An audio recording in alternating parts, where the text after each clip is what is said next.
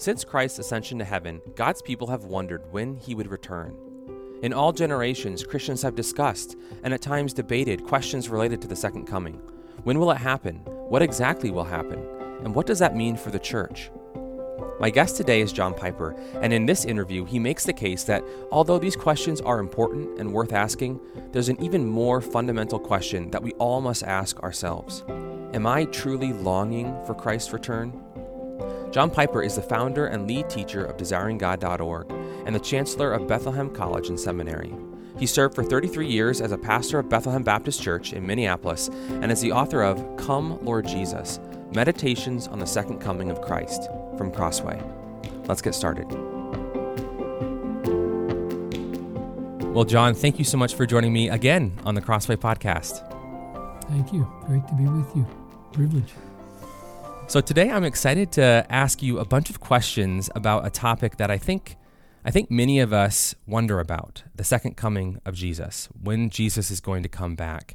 And although I think a lot of us have a lot of questions about this topic, at the same time, I think I can confess, and I think many others might resonate, that I can go long stretches without really thinking a lot about Jesus' return. So I guess I just wonder, to start us off, have you ever observed that dynamic, whether in other people who you've pastored or counseled, or even in yourself, that paradox of wondering about this, but maybe not always thinking much about it? Like everywhere? I mean, yes. I don't think we're in any danger today, except for a few little pockets of prophetically obsessed people. And I don't, those people tend to loom large when we talk about the problems with prophecy. I don't think there are very many of those, frankly. I think when you take the scope of global evangelicalism, that group is small and unrepresentative. What's representative is obliviousness. People don't think about the second coming as much as they should, according to the priority and importance that the New Testament gives to it. So yes, and yes in my own life. I mean, part of the reason I wrote this is because when I was reading through the Bible a few years ago, knowing I'd love to write a book about the second coming, the text that stabbed me and took hold of me was the passage in 2 Timothy 4, where Paul says, I've kept the faith, I've finished the course, I've fought the good fight. Henceforth there is laid up for me a crown of righteousness, which the Lord will give to me on that day, and not only to me, but to all who have loved his appearing. I don't think the crown of righteousness is gravy or icing. It's salvation. Which means loving the Lord's appearing is what Christians who are going to inherit righteousness do. And you take a deep breath and say, oh my goodness, how many people, young to old, in the church today would say, my affectional experience is love for the Lord's appearing? Because that's the word, love for the Lord's appearing. Not like I know about it, I can doctrinally affirm it, but do you love it? And I think the reason Paul was willing to put that much weight on loving the Lord's appearing is because of what he said, and others said. Jesus said it, James said it, 1 Corinthians 16:22, he who does not love the Lord, let him be accursed. So it's not just who does not believe in the Lord, let him be accursed, but he who does not love the Lord, let him be accursed. Or Jesus said, if you love son or daughter more than me, you're not worthy of me. So this whole issue of loving Jesus, which then becomes loving the appearing of Jesus, is no small thing. Therefore, when I look at the church, I look at my own life, I say, something's off. Something is really off in the way we have come to relate to the second coming. And I suspect there are a lot of reasons for that.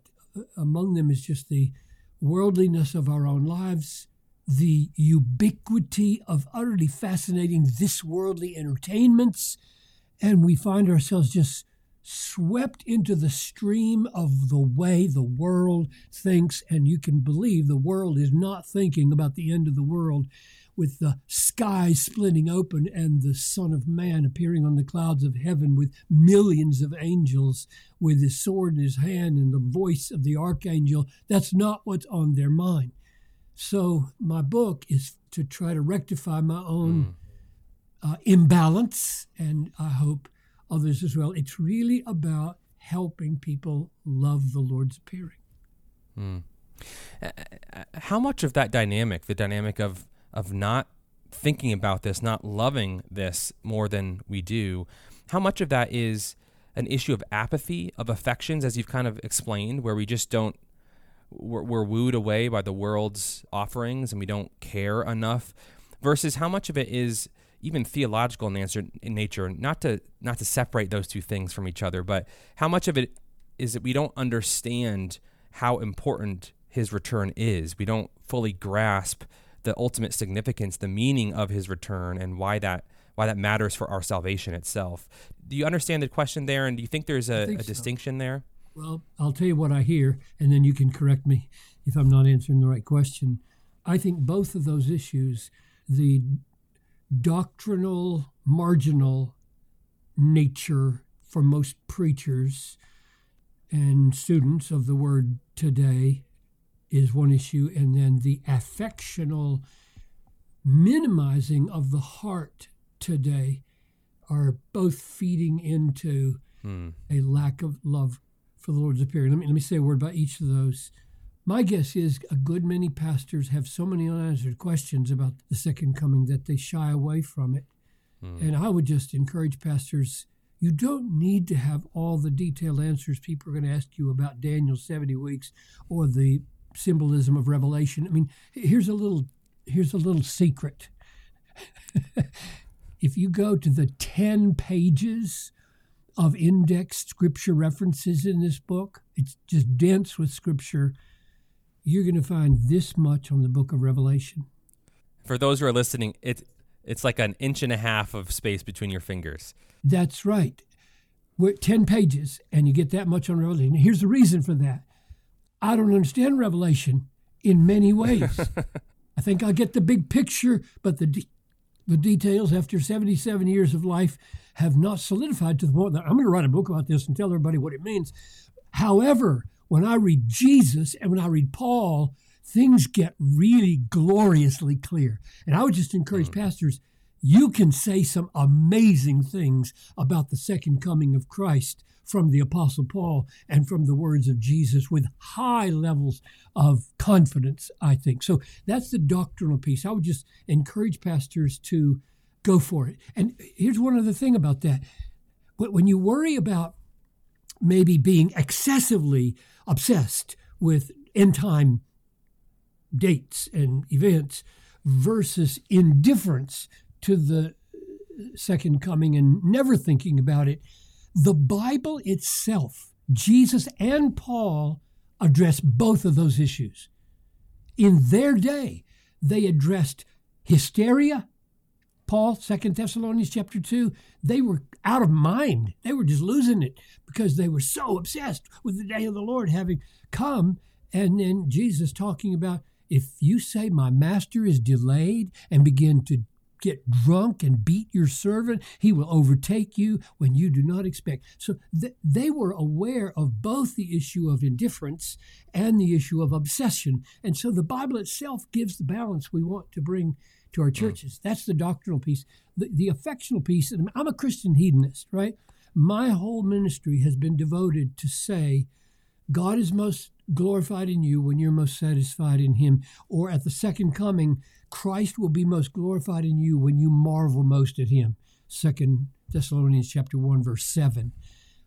Therefore, I think the resistance to speaking about affections and to cultivate a life of robust affections in the life of our people then translates into a relationship to the second coming that's just doctrinal. It's just head knowledge. Because Yeah. in most areas of their lives relating to doctrine, we haven't pushed through the doctrine to the affectional response to the truth that would be appropriate. So, yeah, I think both the doctrinal piece in preaching and the affectional piece in failing to put the right emphasis on that is part what's feeding into the situation we have. Yeah, and as you already said, that's what makes, I think, this new book that you've written so distinct from a lot of other good books that speak to eschatology and to the Lord's return, that you have an emphasis on pushing through into the emotional, affectional, spiritual impact that these truths should have on us as God's children. But as you said, there's also sometimes doctrinal questions that we have that can maybe prevent us from feeling those things. We can just feel stuck in those. And so I wonder if you could address a few of those right now. So probably the main question that maybe a newer Christian, a younger Christian would have, if you were to sit down with them over coffee and they just said, I have a question for you about the second coming of Christ, it'd have to just be that simple question: when is Jesus coming back? I wonder how you would respond to that simple, basic question if a new Christian were to ask you that. I think I would, probably the first thing I would say is, I won't dodge the question, but I'm going to shift it first and say, my main concern in talking with you right now, friend, is not first to help you know when, but to help you really want it. That's the first thing I do. Do you want it? Because if he says, not really, I'm just curious, I'd say, okay, we don't need to talk about your curiosity. We got deeper issues here, real deep issues here, spirituality. And frankly, I think that's where a lot of people who ask that question are, that they're just curious. They're doctrinal. They want to fill it in on their timeline chart or something. Yeah, who wouldn't be interested in that, right? If they knew the world would end in 3 years. I mean, that's a big issue. But my first question is, do you want it? Okay, so once I've reoriented his mind, now I know where he's coming from, then I would say maybe the best thing to say would be, he's coming at a time you do not know. And I would quote maybe Acts 1:7, where the disciples said, are you going to restore the kingdom of Israel now? I mean, you're raised from the dead. You're the Messiah. You've said the kingdom is here. It's right. Do it. Defeat the Romans. Come on. And he says, yours is not to know the times and the seasons. Yours is to be filled with the power of the Holy Spirit, spread the gospel to the ends of the world. That's probably where I'd go. Jesus says it's none of your business to nail it down. However, then having said that, just to clear him of the sense that Jesus wants us to penetrate through, to have the mind of God, who, according to Jesus, the Son of God, doesn't even know the day or the hour. That's a Trinitarian mystery that's hard to get your head around. Then I would probably say, nevertheless, I think the way the New Testament speaks about the coming of Christ as being at hand, he is at the gates, he is coming soon. All of that, from beginning to end, is designed to make you expect the near return of the Lord and to want it. And so I don't think it's a mistake that we have these problem passages in the New Testament that make us think, wow, if it was soon 2,000 years ago, then that's a mistake.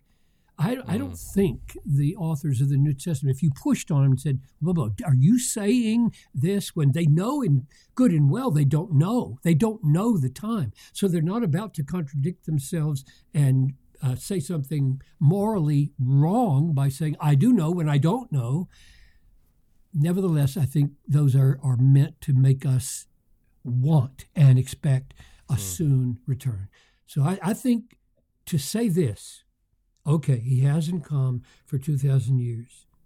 Therefore, it's unlikely that he's going to come for another 500 years. Therefore, we don't need to live in the expectancy of a near return. That is a logic that the Bible explicitly addresses is wrong.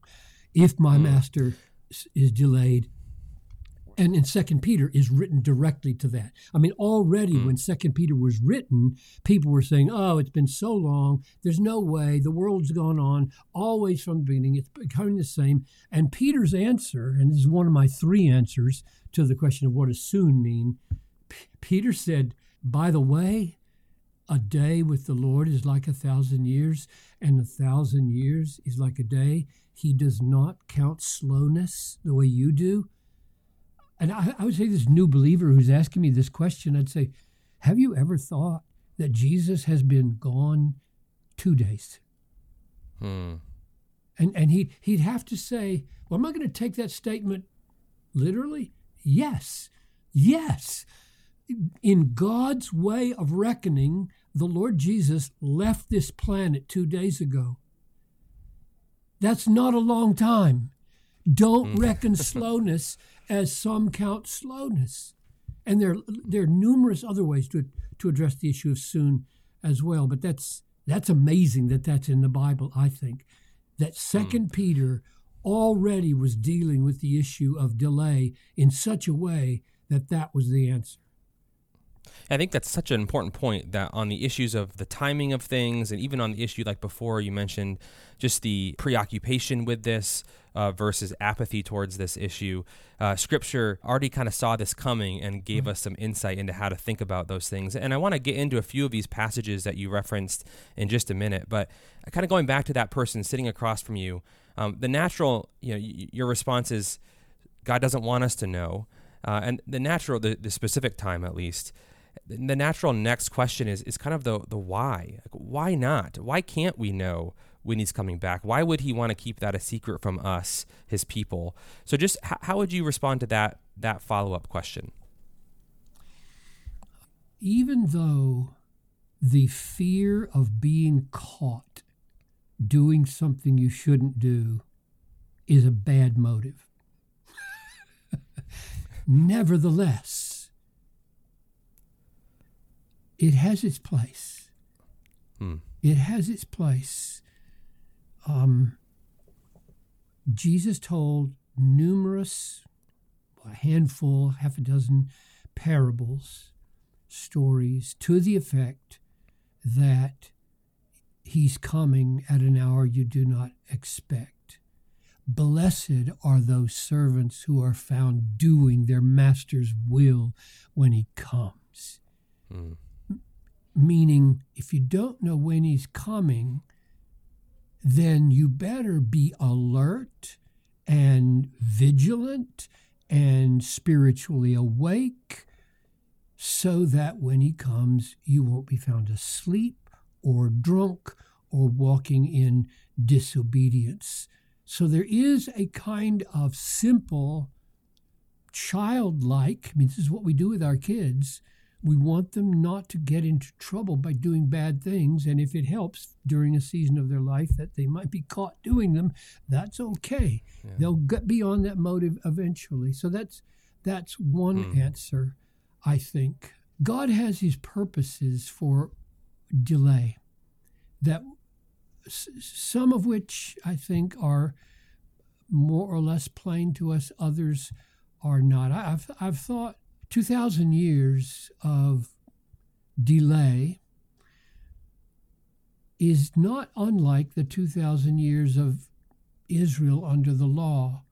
How many of us have asked, why didn't you send the Messiah about 10 years after the call of Abraham?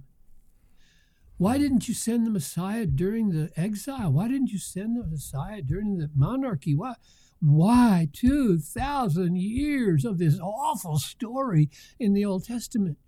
And I think we get close to an answer in Romans 3 where it says that the whole earth, their mouth is stopped and they're brought to the conviction you cannot be justified by works of the law. The history of Israel, 2,000 years, is a lesson book for what you can't do with the law. Now, here we've got 2,000 years, and we have gospel, we have Holy Spirit, and yet, just like the slowness of our own sanctification, we don't have consummation yet. And what would God be saying? Well, what I hear in 2,000 years of the church's miserable appropriation of power is that we're so sinful. We are desperately dependent on grace. So just like the first 2,000 years of redemptive history was, you need grace, so our 2,000 years is, you need grace. And every day when you look around the world and how it's going to hell in the handbasket and how the Great Commission is not yet finished, you say, what's wrong with us? Or really, what's wrong with me? And you look in the mirror and say, I'm a hopeless case. I am hopeless. If there's not grace, if there's not mercy, then I and the church are done for. So that's the practical effect I think it's supposed to have as to why he delayed. And then, not to get too into the weeds of the depths of Trinitarian theology, but you alluded to the fact that we see in Scripture that Jesus says he doesn't know the day or the hour of his return. And that's another one that is just so perplexing to us. And it doesn't seem like the answer you just provided for why we don't know really fits with Jesus. Why would God, in some mysterious sense, why would the Father hide from Jesus the day or the hour of his return? How do you answer that? I don't know. I mean, the two thoughts. One is I think we have this mysterious distinction between the divine nature and the human nature of the one person. I think the divine nature of Jesus knows. Yeah. And the human nature doesn't. Mind-boggling. Second, the human nature of Jesus as the Son of Man is intended to be part of who we are. He is the representative man. He was tested in all points like we are, yet without sin.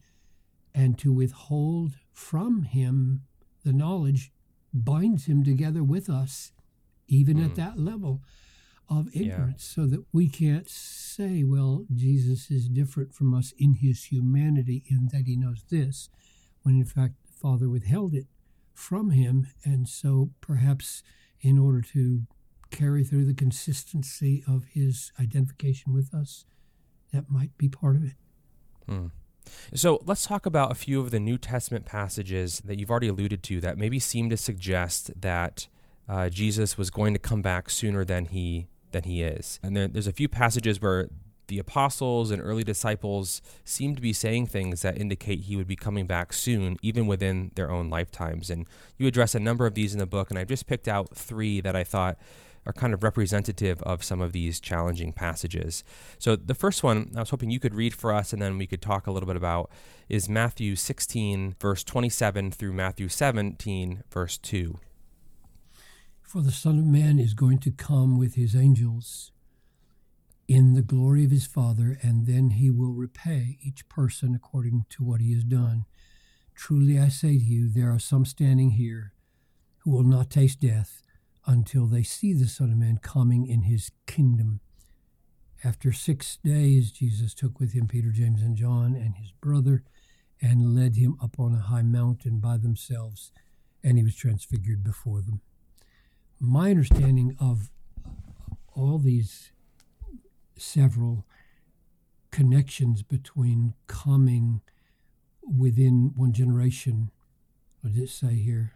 Some are standing here that will not taste death until they see the Son of Man coming. I think this particular passage is intended to say Peter, James, and John are those. Some are standing here who will not taste death until they see and then he took them up on the mountain and showed them a preview of the second coming.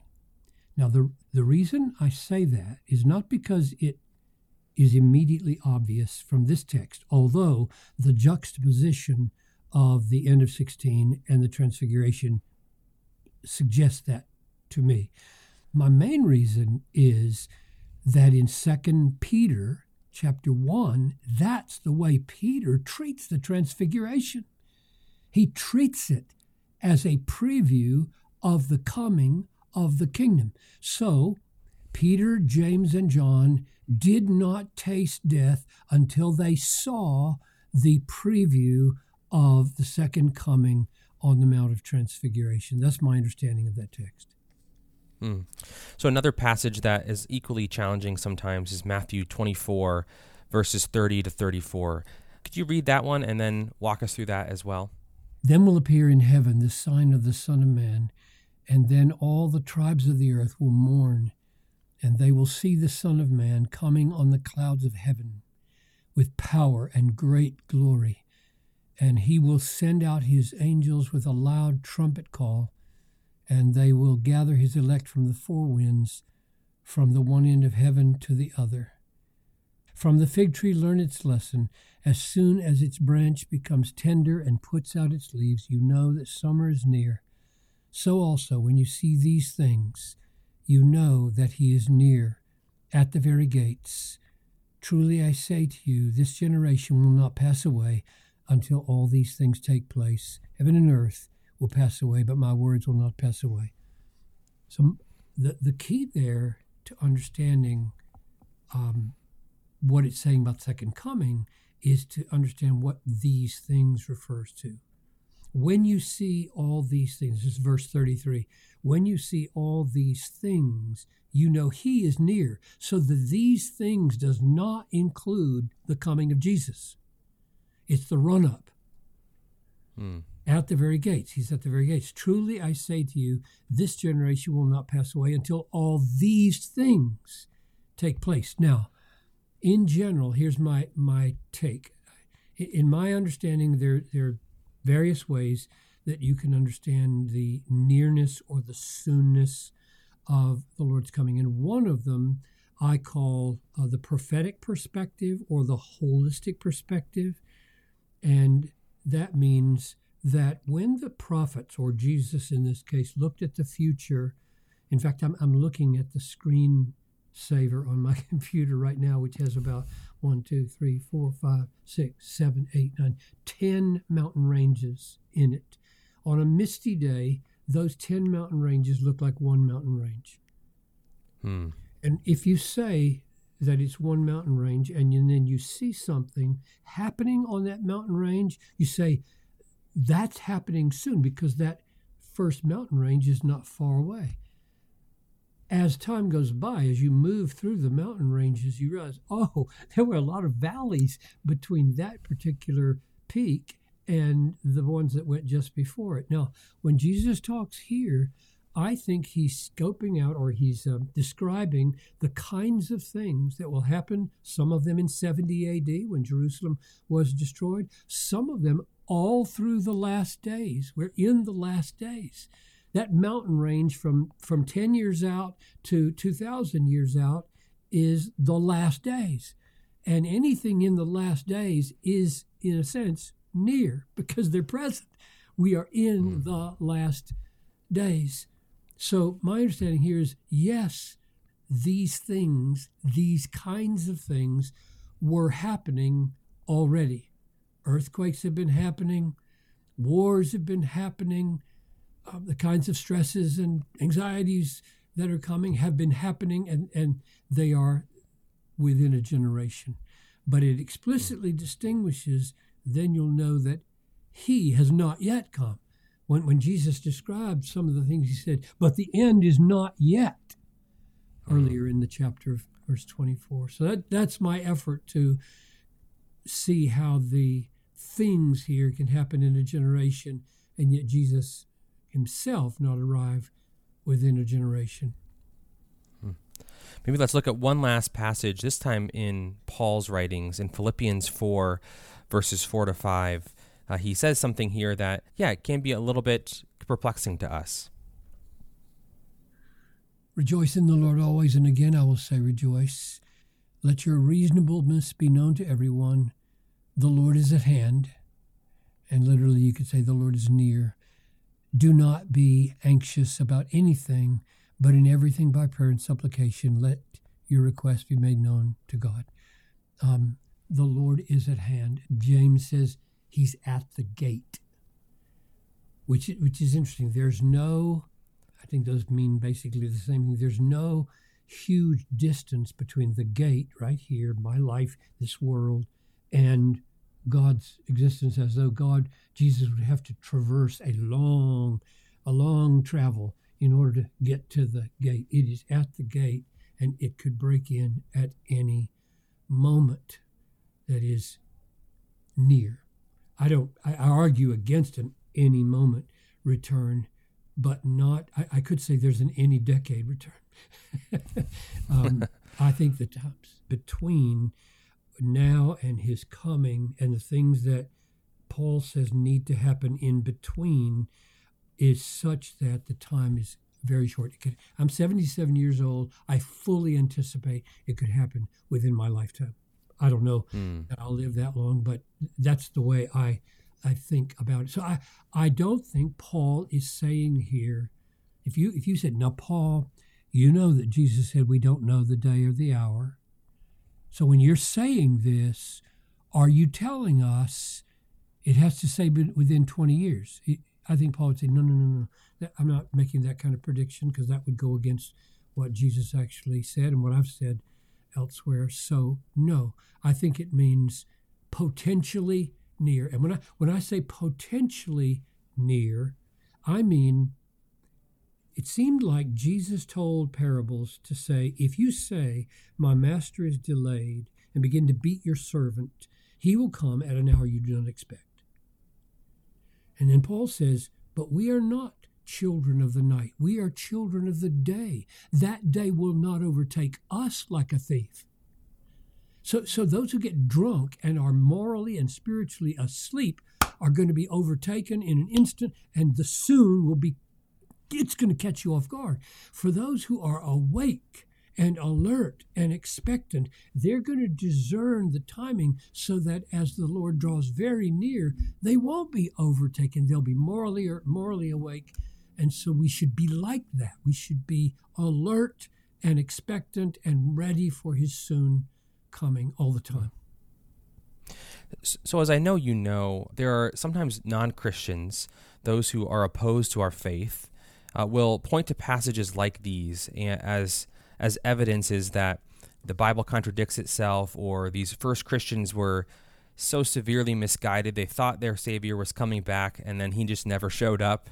And I think sometimes Christians can hear those critiques and read these passages like the ones we just talked about, and it can cause us to worry, cause us to wonder and to doubt ultimately what is probably have to be the core of our faith, that the idea that Christ is returning to save us finally and fully.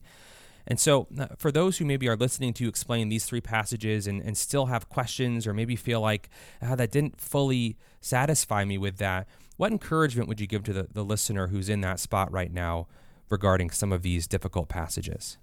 When I preached through Romans years ago, I spent about 8 years preaching through Romans. I got to chapter 3, verses 1 to 8, which doesn't relate to the second coming directly, but it's an extremely complex set of verses, Romans 3, 1 to 8. I took a whole week and just devoted a sermon. I think I titled it, Why Did God Inspire Hard Texts? Which the Bible says, 2 Peter says, there are many things in the Apostle Paul that are hard to understand, perplexing to us. I think I'd go there with people and say, you're not alone in finding some passages in the Bible perplexing. Relax, you're not alone. This is the Bible itself knows this. And there are all kinds of difficulties. Some are just complex. Some, like these, seem like, that hasn't happened. At least not the way it looks like it was going to happen. And I would show them, but the Bible is aware of this. And the answer I gave was something like, I think God wants two things to happen in giving us a book. He wants the crucial, essential things to be really plain so that anybody can have a real, deep, solid confidence. Jesus existed. He was the Son of God.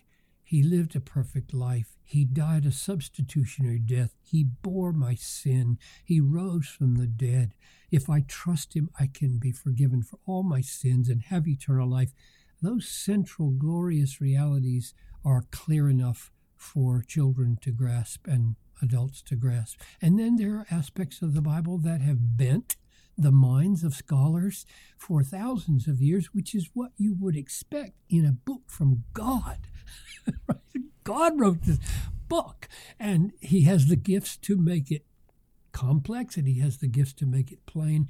And the complex parts are intended to make us desperate for him, to make us cry out for him, to make us humble so that we're willing to learn from each other. He's appointed teachers in the church, and so that we are knocked off our horses to think we can just ride through these texts without the slightest difficulty and make perfect sense out of all of them. So that's probably the approach I would take, but I would try to go text by text and give them at least plausible answers. Here's one more thing to say maybe about difficulties in Scripture. If Christ has won your trust, and that's where I would start, has your reading of God's Word and your exposure to the beauty of Christ and the goodness of Christ, the wisdom of Christ, the strength of Christ, the love of Christ, won you over, won your trust, so that you now trust him, you're a Christian. If that has happened, now, as you move out from that central trust in Jesus, grow in your confidence of all that he said, because he said very strong things about the Old Testament being true and very strong things about preparing for the New Testament to be true. Let your confidence in Christ grow so that you are confident in him. And then when you meet up against difficult things, ask him for help, but be very, very patient, because he has won your trust. Don't let problem texts call into question the glorious central revelation that you have received through the Word that has won your trust in Jesus.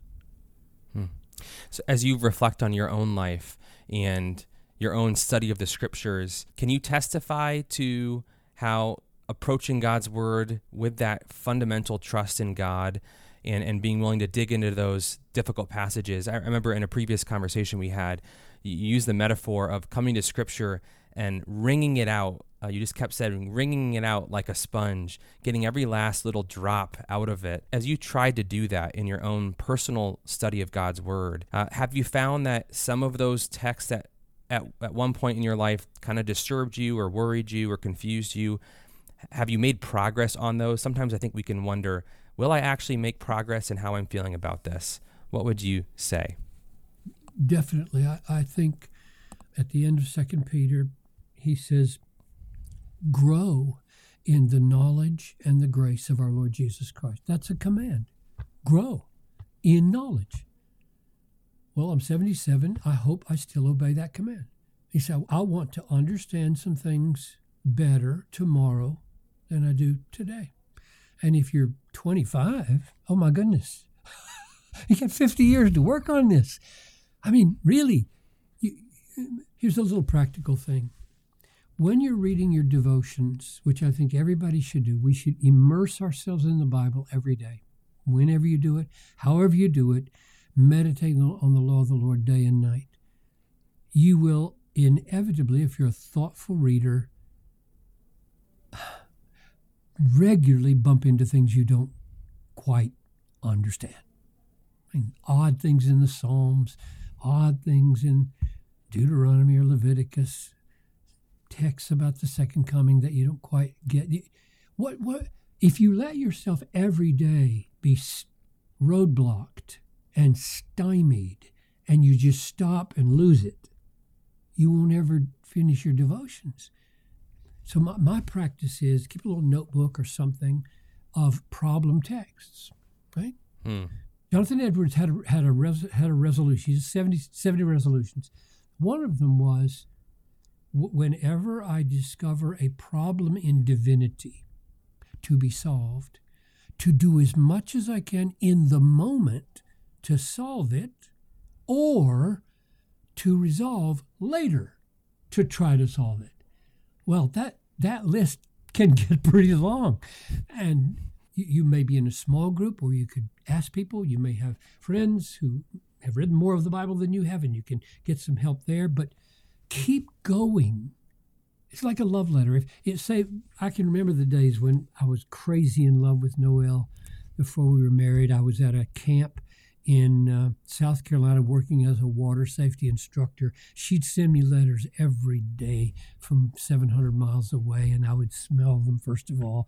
I would skip lunch. I would go out in the woods. I would open it. These were her, as it were, in the present. Now, suppose she got her grammar wrong or left out the word not. That's an important word. Or she put not in, I do not love you. And she meant to say, I now love you. I make that typing mistake all the time. Not and now, that's just deadly. Don't do that. Don't do that. So if I saw something that was totally out of character, it did not make sense, I didn't start doubting her love for me. I just put that on hold and went on enjoying the letter. And that's what I would suggest for people is don't minimize, don't become a denier of problems, but put them aside, plan your response, but keep on going in the love letter from God and let him minister to your soul. That's so encouraging, so helpful advice for us. Maybe a few final questions, quicker questions about Christ's return. What do you believe about the rapture, and how important is our understanding of the timing of the rapture?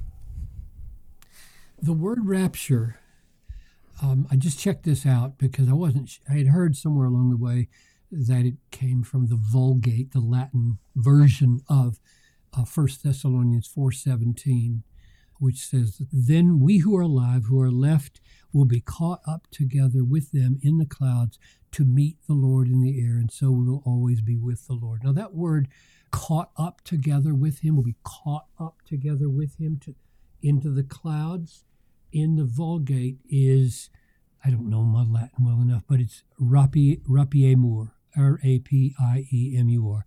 So that's the word from which rapture comes, rapiemur. So it simply means the being caught up together with the Lord in the air. So yes, I believe in the rapture. It's in the Bible, right? Verse 17, 1 Thessalonians 4, we're going to be caught up to meet the Lord in the air, and so we will always be with the Lord. Now, the question mainly is, are we caught up as a welcoming entourage to accompany him down to establish his kingdom, or are we caught up to return in the pre-tribulational understanding of things for 7 years in heaven while horrible things happen on the earth? Then the day of the Lord of the second coming finishes with its second manifestation and he comes. Now, I don't believe that's biblical. I think we are caught up to meet him. And I give 8 reasons for that in the chapter on that. But let me maybe just to save time mention one. We are caught up with him for a meeting, apantesin. Now, what is that word meeting? We're caught up for a meeting. That word is used 2 other times in the New Testament. One is in Matthew 25:6, where the servants of the bridegroom go out for a meeting. They go, here comes the bridegroom. He's coming for the wedding feast. They go out for a meeting and they bring him in. It's the same word. And that's a picture of the second coming. And the other one is not related to the second coming. It's just Paul at the end of Acts chapter 28. He comes, he lands up on the coast of Italy, and as he heads walking in towards Rome, the Christians come out for a meeting and they welcome Paul back into Rome. So I would say the most natural reading of the verse is that the meeting of the Lord in the air is a welcoming committee. It's an entourage to say, "Come, Lord Jesus, all the way and finish your work." And there are 7 other, I think, very compelling reasons why we shouldn't believe that we are going to be snatched out of the world for 7 years and then brought back, but rather he comes once in his second coming, not twice in his second coming. Maybe one last thing is, I remember when I was growing up, I grew up with that view. My dad held that view. I love my dad, and we got along just fine. When I changed my mind on this, and I don't ever want to make that disagreement with somebody to be a test of fellowship with them. But I grew up with that, and one of the things that never quite seemed right to me, and maybe because I was a Bible-saturated teenager, I just read my Bible so much, that we are supposed to escape the suffering of those times, the wrath of God. And I thought, I don't think the New Testament portrays Christians as escaping end-time suffering, even when it's caused by the wrath of God, because the wrath of God for Christians is purifying, the wrath of God for non-Christians is punitive. And that distinction between God's pouring out these horrific sufferings on the world isn't something that's unloving towards Christians. And you talk in the book about how Scripture speaks of martyrs, of Christians who remain faithful but under great persecution in the end, and how that would seem to maybe be this time. Is that right? Yes. I mean, martyrdom is symptomatic of faithful Christianity throughout the entirety of Christian history. But it does appear, Book of Revelation, chapter 6, verse 12, where there is a set number of martyrs. The souls of the martyrs are crying out under the altar, "How long, O Lord?" And he told them to rest until the full number of your brothers who are to be killed comes in. It's like God has planned a certain number of martyrs to be killed. And so, yes, I think in the last days, with the rebellion that Paul talks about, the man of lawlessness, it will be bleak for Christians. And we would do well as pastors not to tell our people you're going to be snatched away from that suffering, but to rather give them a theology of suffering that enables them to make sense of it. Maybe another quick question here. In the book, you talk a lot about end-time alertness. What does that mean, and what does that look like in our lives? Yeah. I think there's a picture in the movie series about the second coming, which was based on a pre-trib rapture, of somebody each night going over and pulling the shades and looking up into the sky. And that's given as a kind of interpretation of watch. Jesus says, watch. He says, be awake, watch, be alert, be vigilant. You get all these words describing, and it's plain when you look at them that they don't mean go to the window and look up. They mean be spiritually doing what you're supposed to be doing. And the clearest example of that is the 10 virgins. You got 5 wise virgins, 5 foolish virgins, and they are supposed to make ready when the bridegroom comes. Well, they're all asleep. All 10 of them are asleep when the trumpet sounds. And the 5 wise virgins wake up, trim their lamps, light, go out to meet him, bring him in. The 5 foolish virgins, they run off to get more oil, and they're left out. So watch can't mean stay awake in the literal sense. It means do what you're supposed to do. Be spiritually alert. Don't be drunk with the world. Don't be so worldly that you love this world more than you love Jesus. Be children of the day, not children of the night. And I think that's the way the New Testament wants us to understand. Be alert, be watchful, be vigilant, be on your guard. It means when you read the Bible, wake up to realities. I mean, I'll give you concrete examples. So while we're recording this, I don't know when you're going to show this, but there's been another earthquake in Turkey, right? Right now, there's 10,000 people who died in this earthquake. The one about 20 years ago killed 30,000 people in Turkey. Now, Jesus said there will be earthquakes as the end draws near. Why did he say that? What are we supposed to draw from that? And I don't think the answer is, There's the earthquake that says it must be within a year or 2 years or 5 years.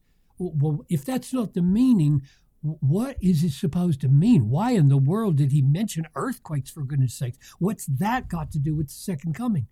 And the answer is it's like birth pangs, like the earth is pregnant and about to give birth to a new age. And when those things happen and increasingly happen, we're supposed to wake up.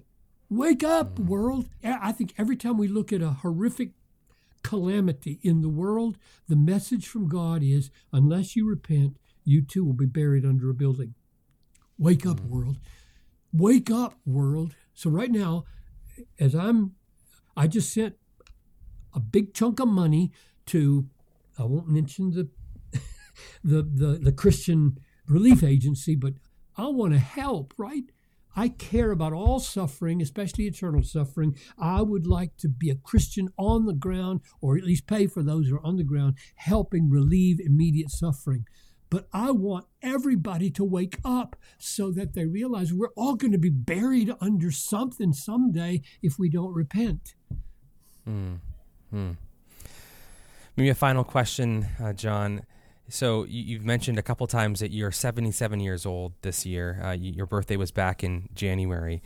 And on January 11th, on your birthday, you posted a tweet, a kind of an interesting, perplexing a little bit tweet as to what you were getting at. And here's what it says. At 77, Grandma Moses started painting. At 77, John Glenn traveled into space. At 77, Bob Dylan released More Blood on the Tracks. At 77, Gian Socrates sailed solo around the world. At 77, Ronald Reagan had been president for 7 years. At 77, Walter Wanagren and Larry Crabb went into heaven. So I wonder how you would finish that if you were to add your own name to the end of that. At 77, John Piper, what? Well, my prayer is, at the beginning of every new year, whether it's birthday year or calendar year, God, make this next year the most fruitful yet. Which seems unlikely, right? Because I've been doing a lot of things for a long time. And yet I think that's the way we should pray. You have a way to make the foolish things of the world, the weak things of the world, which would include getting old, powerful to bless people. I want to bless people and glorify God. So that's how I turn it into prayer. But maybe this would be the answer. Back in the early 90s, I went to a chapel service, snuck in the back, because I was on writing leave and I didn't want anybody to see me. I snuck in the back of a chapel service at Trinity Divinity School in Deerfield, Illinois. And the reason I did is because there was a great old grand missionary statesman there. And one of the things he said, he was 89 years old, and he said, I have written a book every year since I was 70. That's 19 books. I'm sitting there, in my 50s, I suppose, at the time, and I thought, yes, yes, life starts at 70. Life starts at 70. So every time a year goes by, I think, I want to do that. I'm up to that now. I've done that so far. I'm 77 in, 7 books in. Could I do that? Well, maybe not, because I got these other priorities, like look at the book I'm supposed to do. But I don't like the concept of retirement. I really don't like it. Ralph Winter said that men in America don't die from old age, they die from retirement. And I think what he means by that is we are made to make, whether you make a garden or whether you make a mission agency or whether you make a disciple or whether you make a meal, we are made to make, to do. Why is it that in Greek the word for make and do is the same Greek word, poieo, from which we get poema? I think it's because doing is always the bringing into being of something. We're making something happen when we do. We are made to be doers. We're made to subdue the earth. We're made to work in a wholesome, happy, cheerful, productive way. We are not made to play games from age 70 to 90. We're not. People will go insane. They think they're tired when they turn 65 or 70, and really what they want is to just rest, put their feet up, and if we don't find something fruitful and useful to do, little by little, our souls will shrink. And if we replace productivity with the television or with some hobby that has no point in it at all, or with some sport, our souls will die within us. So the point of that tweet was to encourage everybody, don't ever think my life is over. Now, I got to be careful here. Maybe one more caution. I just did the funeral, the graveside, for my mother-in-law day before yesterday. She was 101. She was 101. Wow. For 5 years, she pretty much lay in bed. I'm not expecting her to write a book. I'm not expecting her to go to the mission field. Well, what are you expecting her to do? I'm expecting her to do whatever she can do. Be kind to the nurses. Pray for her great-grandchildren. Read her Bible. Whatever you can do, do. And at 77, I've still got enough energy. I can see, I can hear, even though I got hearing aids in my ears. I can still do things. So that's the point of the tweet, encouraging myself and others. Don't ever think that your life is over, that there's nothing to accomplish. And probably you can do more than you think. Probably you can do more than you think. Well, John, thank you so much for writing this book in your late 70s and for helping all of us to maybe a little bit better understand not just what's going to happen in the future with Christ's return, but to long for it, to love his return more than we did before. We appreciate it. Amen. Thank you.